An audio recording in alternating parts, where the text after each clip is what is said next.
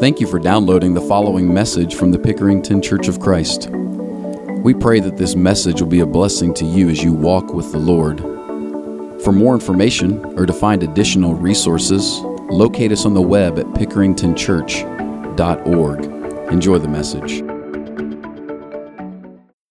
We are so glad that you are here. If you're a visitor with us, welcome. We care about you, and we're so glad that you're here.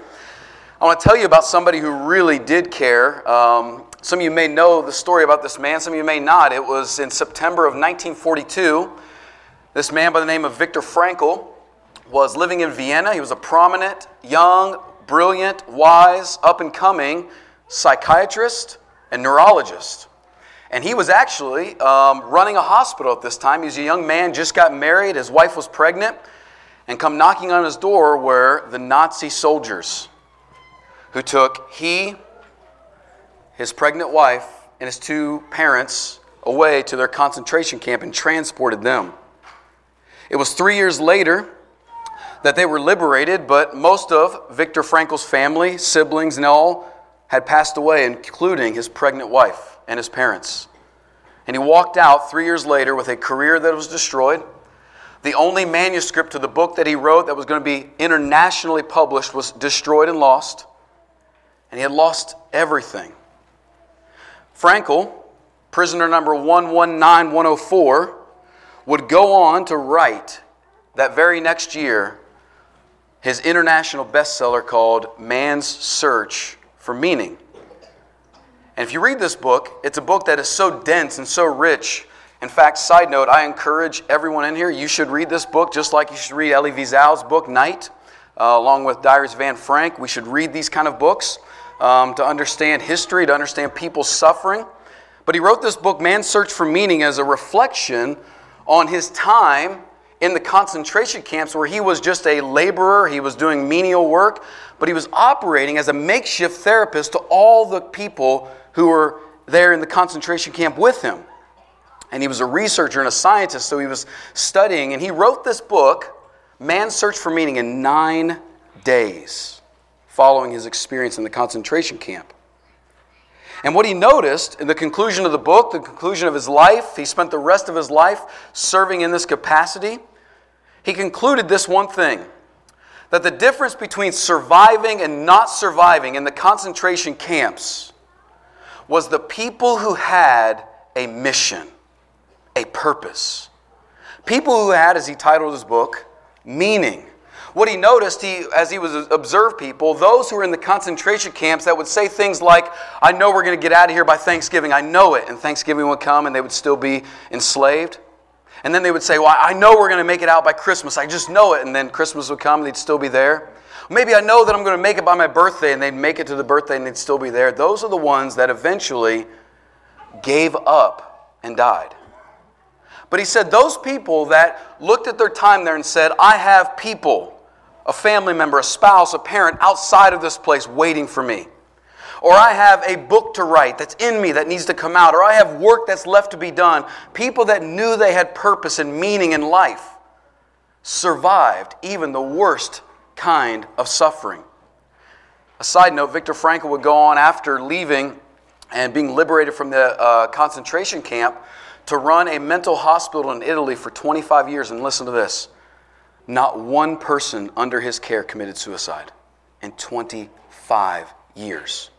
Because he practiced what he learned in the concentration camps, what they call logotherapy, which is giving people meaning, giving people purpose, giving people mission. And so he would come to the most broken down, hurt, and people in deep despair and say, listen, here's a bird on this floor that lives on this hospital floor, and this bird needs you. You've got to take care of it. You've got to feed it and change its crate. And just that little bit of meaning would give purpose to people's lives. And they would stay alive and they would live because they knew they had mission. He said it this way, Viktor Frankl in his book, Man's Search for Meaning. A man who becomes conscious, man or woman, who becomes conscious of the responsibility he or she bears towards another human and to the work their life has left unfinished will never be able to throw their life away. Do you get that? He's saying, here's the conclusion.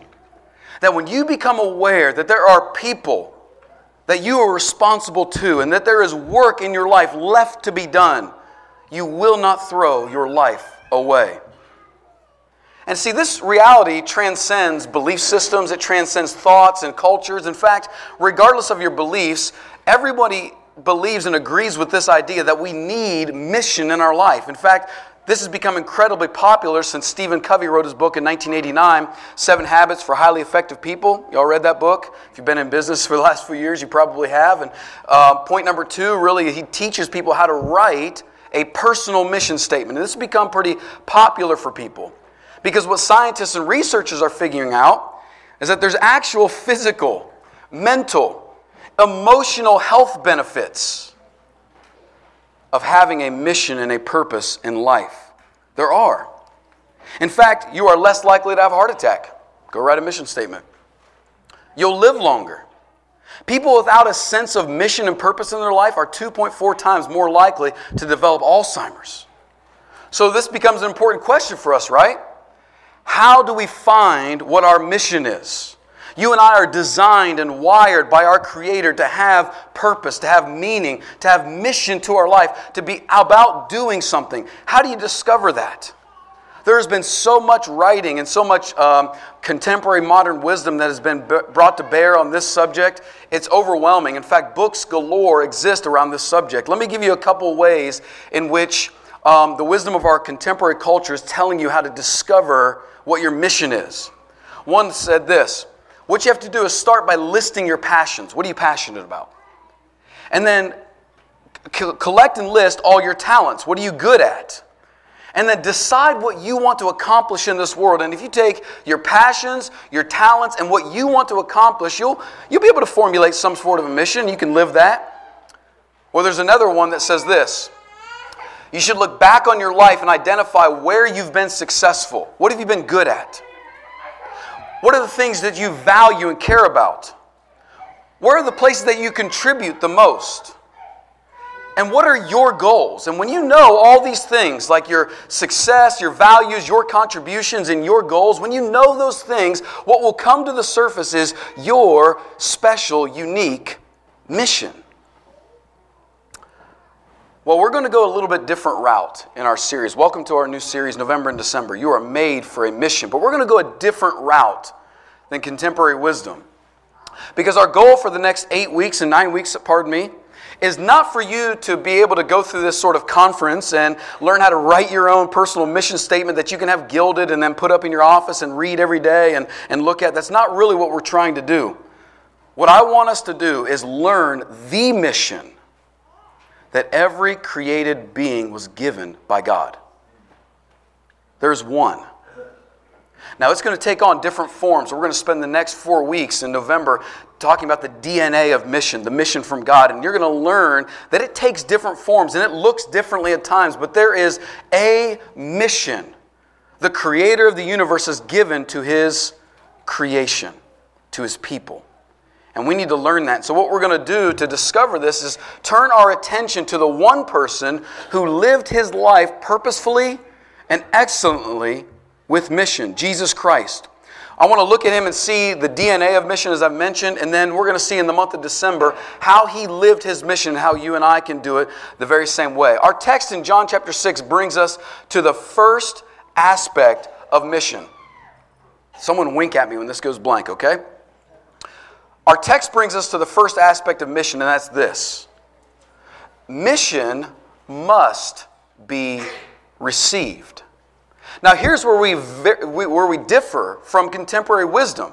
Because if you listen to the language of all the contemporary wisdom about how to find your mission, it begins with you, it's generated by you, and it's sustained by you. It comes from you. What are your gifts, your talents, your passions, your goals, your achievements? What do you want to do? It comes from you. But the first thing we learn from Jesus about mission is that it's not self-generated, it's received, it's given to you. Remember, Jesus said very early in His life in Luke chapter 2, I must be about my Father's business. In John chapter 6, He said, I didn't come to do my will, but the will of Him who sent me. Do you see, Jesus had this very real sense and reality of the fact that he was given from his Father a mission to accomplish. It wasn't something in his free time and in his exploration he decided to create some random mission to do. It wasn't that. He was sent by the Father, from the Father's will, to do something. Now, there are two reasons we're going to talk about this morning, not three, two, about why it matters that your mission is received. Let's start with the first one. A received mission is unshakable. It cannot be shaken. When you are given a mission from somebody outside of you that you revere and honor and adore and love and respect, when you stand in awe of a being greater than you and that being gives you a mission, all of a sudden that mission becomes unshakable. There's this great point in Jesus' life in Luke chapter 9. It's really the turning point in all of Jesus' life. Luke chapter 9, Jesus' ministry is going great. He's fed the 5,000. He is popular amongst the people. He's really rising in popularity. And that's really when the envy of the religious leaders starts to really take note. Because he is incredibly popular. And then he brings his close 12 to him and he tells them, I'm going to die, but there's going to be a coming kingdom. And they don't like this. And at this point, Jesus' life turns. He is at his height of popularity, but he's bringing awareness that his life was not here just to be popular, but to die. And so in Luke chapter 9 and verse 51, he comes into a town, and this town doesn't want to receive him. They don't want to accept him. And James and John, the sons of thunder, say, should we cast fire from heaven on these people, destroy these people because they won't receive you, Jesus? But in chapter 9, verse 51, it says this, why they wouldn't receive him. Because Jesus had set his face for Jerusalem. Now, at this point, he's up in Galilee. He's not in Jerusalem. And in Jerusalem is where the religious leaders are. And when he gets there, he knows they're going to be angry and they're going to kill him. And while his disciples and people kept coming around him, trying to stop him, saying, don't do this, don't do this, Jesus, the Bible says, set his face. Now, that phrase, set his face, is really where you get the word for buttress. Meaning this support that's put in so that something will not move, cannot be shaken. You could not deter Jesus from marching to Jerusalem even though it meant his death was imminent. You couldn't stop him. His mission was unshakable. Now, Jesus had a lot of reasons to give up, but his mission was unshakable because it was given to him.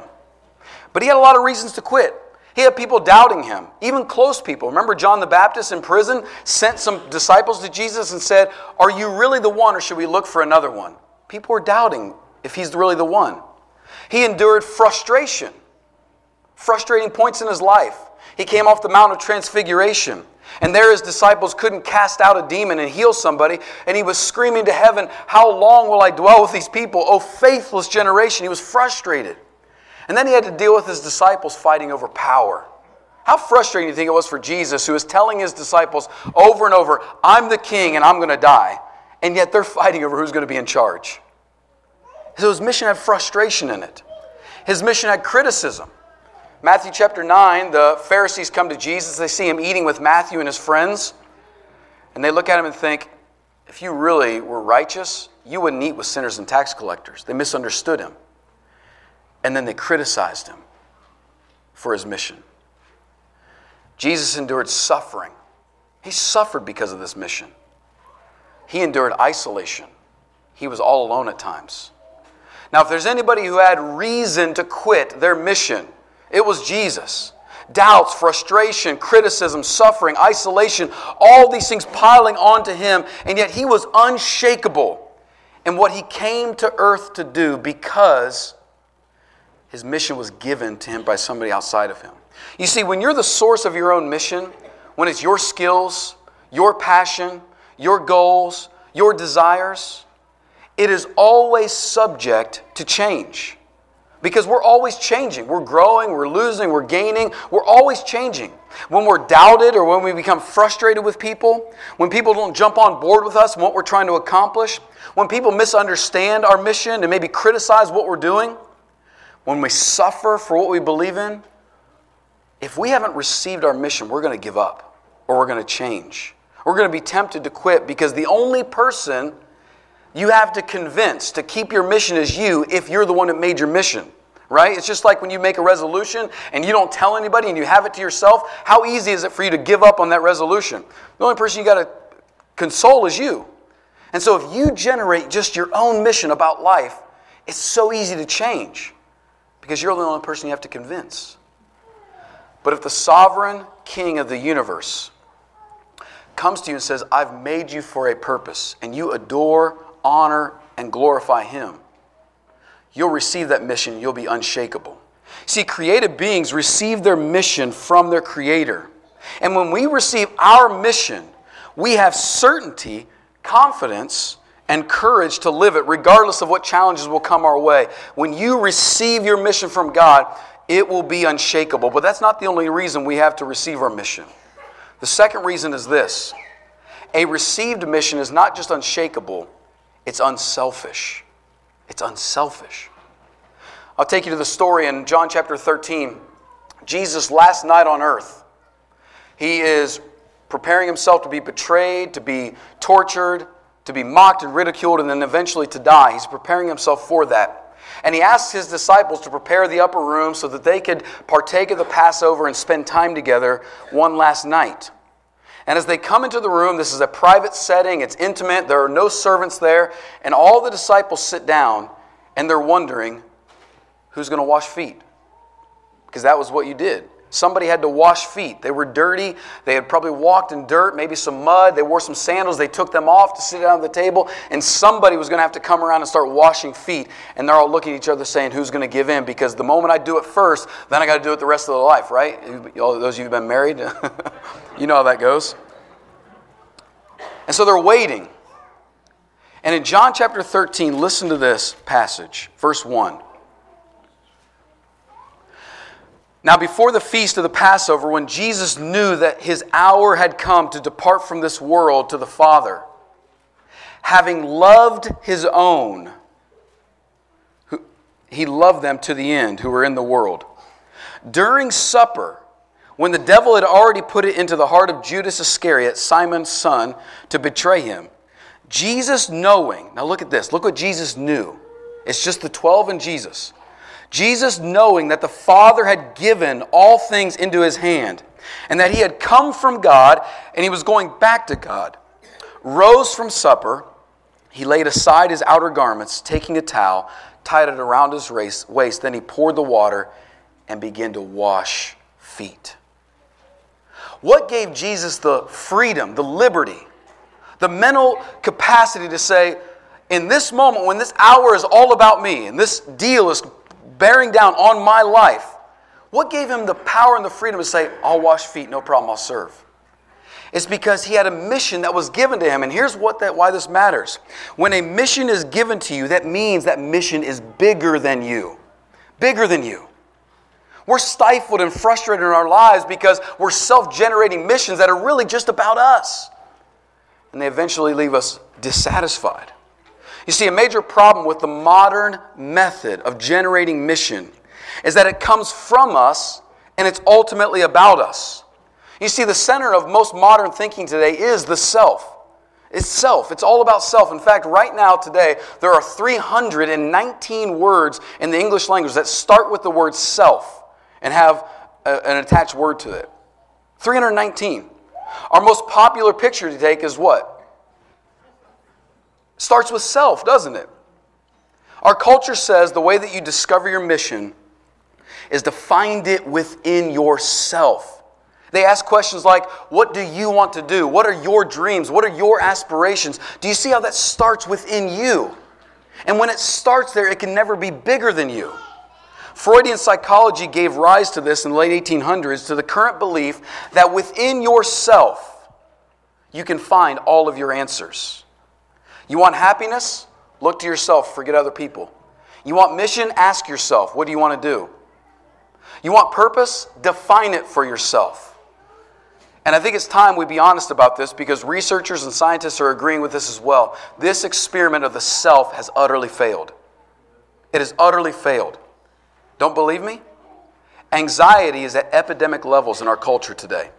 62% of students in college right now report overwhelming, crippling anxiety. Sounds like a lot, right? Sounds even worse when you know that it was 18% in 1985. 62%. Did you know that admissions to children's hospitals across the United States in their psychiatric ward for suicidal thoughts and suicidal actions have doubled since 2009? Doubled. Why?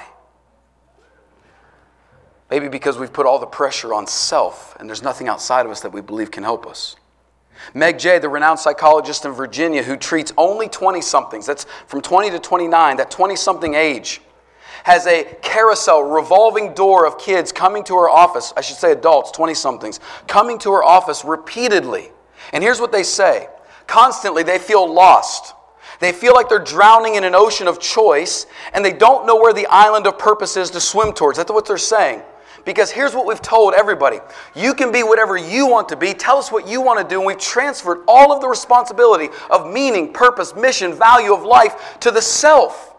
And the self can't answer it. It can't handle it. You were designed to receive from outside of you, starting with parents, then elders in your culture or your community, the church, and ultimately God, to tell you who you are, who you can be, and why you're here.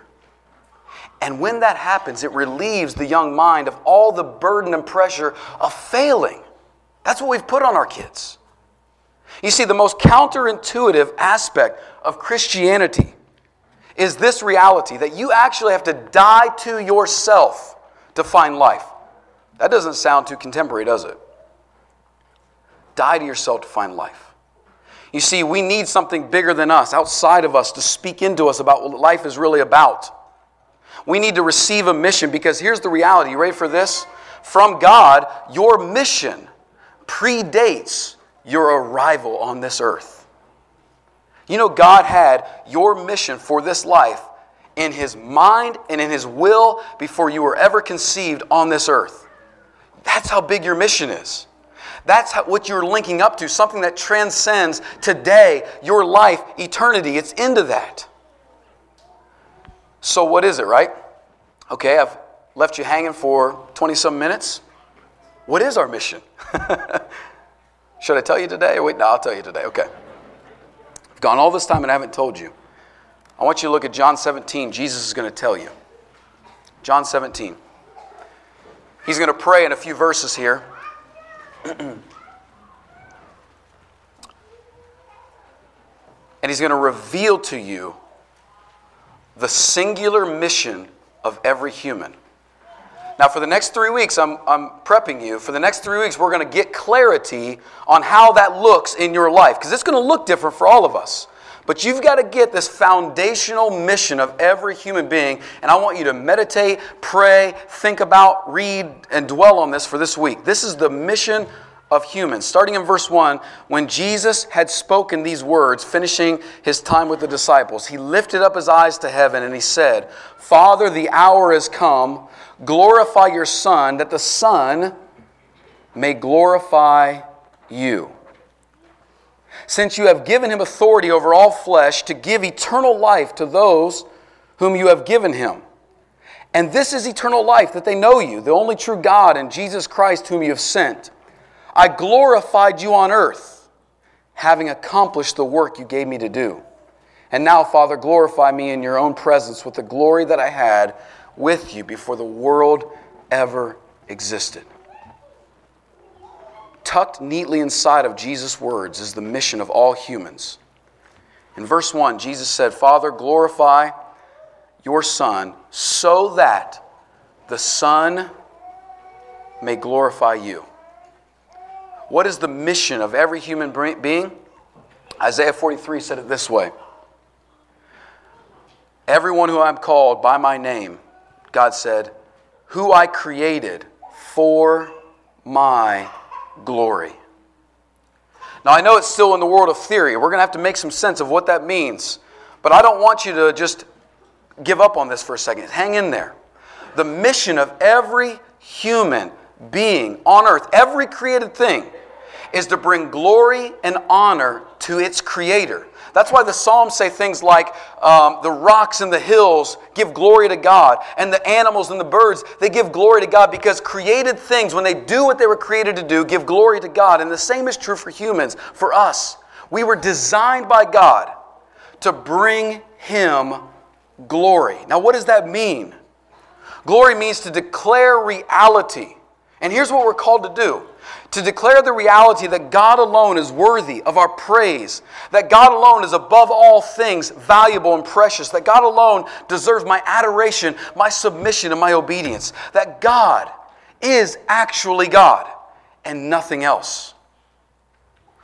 It's born out of the belief that we see David write about in Psalm 16, when he said, "In the presence of God is fullness of joy, and at the right hand of God are pleasures forevermore." And if you really believe that, in God's presence there's joy forever, and at His right hand there's pleasures forevermore, you'll believe that He is the most glorious being, and will begin to live a life in honor of Him, out of gratitude for what He's done for us, in submission to Him, because being with Him is where all joy is found, and you'll do that at all costs. And a life that lives that way, that brings glory to God, that says, God deserves my honor, my praise, my submission, my obedience. God deserves that because He is worthy of all glory, automatically demonstrates to the rest of the world who might not be doing that they should do it as well. This is your transcendent mission in life. Pause and hear that. This is your mission in life, to bring glory and honor to God. In the way that you work, in the way that you relate, in the way that you live, in the way that you think, the way that you act, in all aspects, in all places, in all ways of life, to bring glory to God. The one overall question we can constantly ask ourselves is, with this thing, am I bringing glory to God? As I exist in this relationship, am I bringing glory to God? And you might be asking, well, how are we going to do that? Well, look down in verse 4. You're going to get a little bit of a hint, and this will springboard us into next week. Jesus tells you, He says, "I have glorified you on earth, Father, having accomplished the work you gave me to do." Starting next week, we're going to get great clarity on the work that He's given every believer in Jesus Christ to do. And when we do that work, we bring glory and honor to His name. You see, for Jesus, His Father's glory being declared to all the world was all He cared about. In John chapter 12, as He was coming to the upper room, we see Jesus sort of reveal a little bit about Himself when He says, "My soul is troubled because the hour has come." But then He rhetorically asks Himself in John 12, verse 27, He says, "Father, should I say, save me from this hour?" He says, "No, it's for this purpose I came to this hour. Glorify your name, God, in what I'm about to do." You see, bringing His Father glory means that He brought me unbelievable blessing. When Jesus had His mind on bringing glory to God, it led Him to obedience to the will of the Father, and in doing so, He brought me and you immeasurable amounts of blessing. That's exactly how God's mission works. You see, the reason people want to have missions, they want to have impact and meaning in life. Here's how God's mission works. When you bring Him glory, people are blessed. And when Jesus Christ brought God glory by going to the cross and declaring His excellency, even greater than life itself, He declared, God is great, and we can be blessed. And if you're missing the connection to Jesus Christ, the one who teaches you about mission, the one who gives purpose and meaning to your life, the one that motivates you to live on mission, boy, you're missing the source of everlasting life. Not just life after you die, but life that has real significance and meaning as you live here today. If you're missing that, you can come as we stand and sing.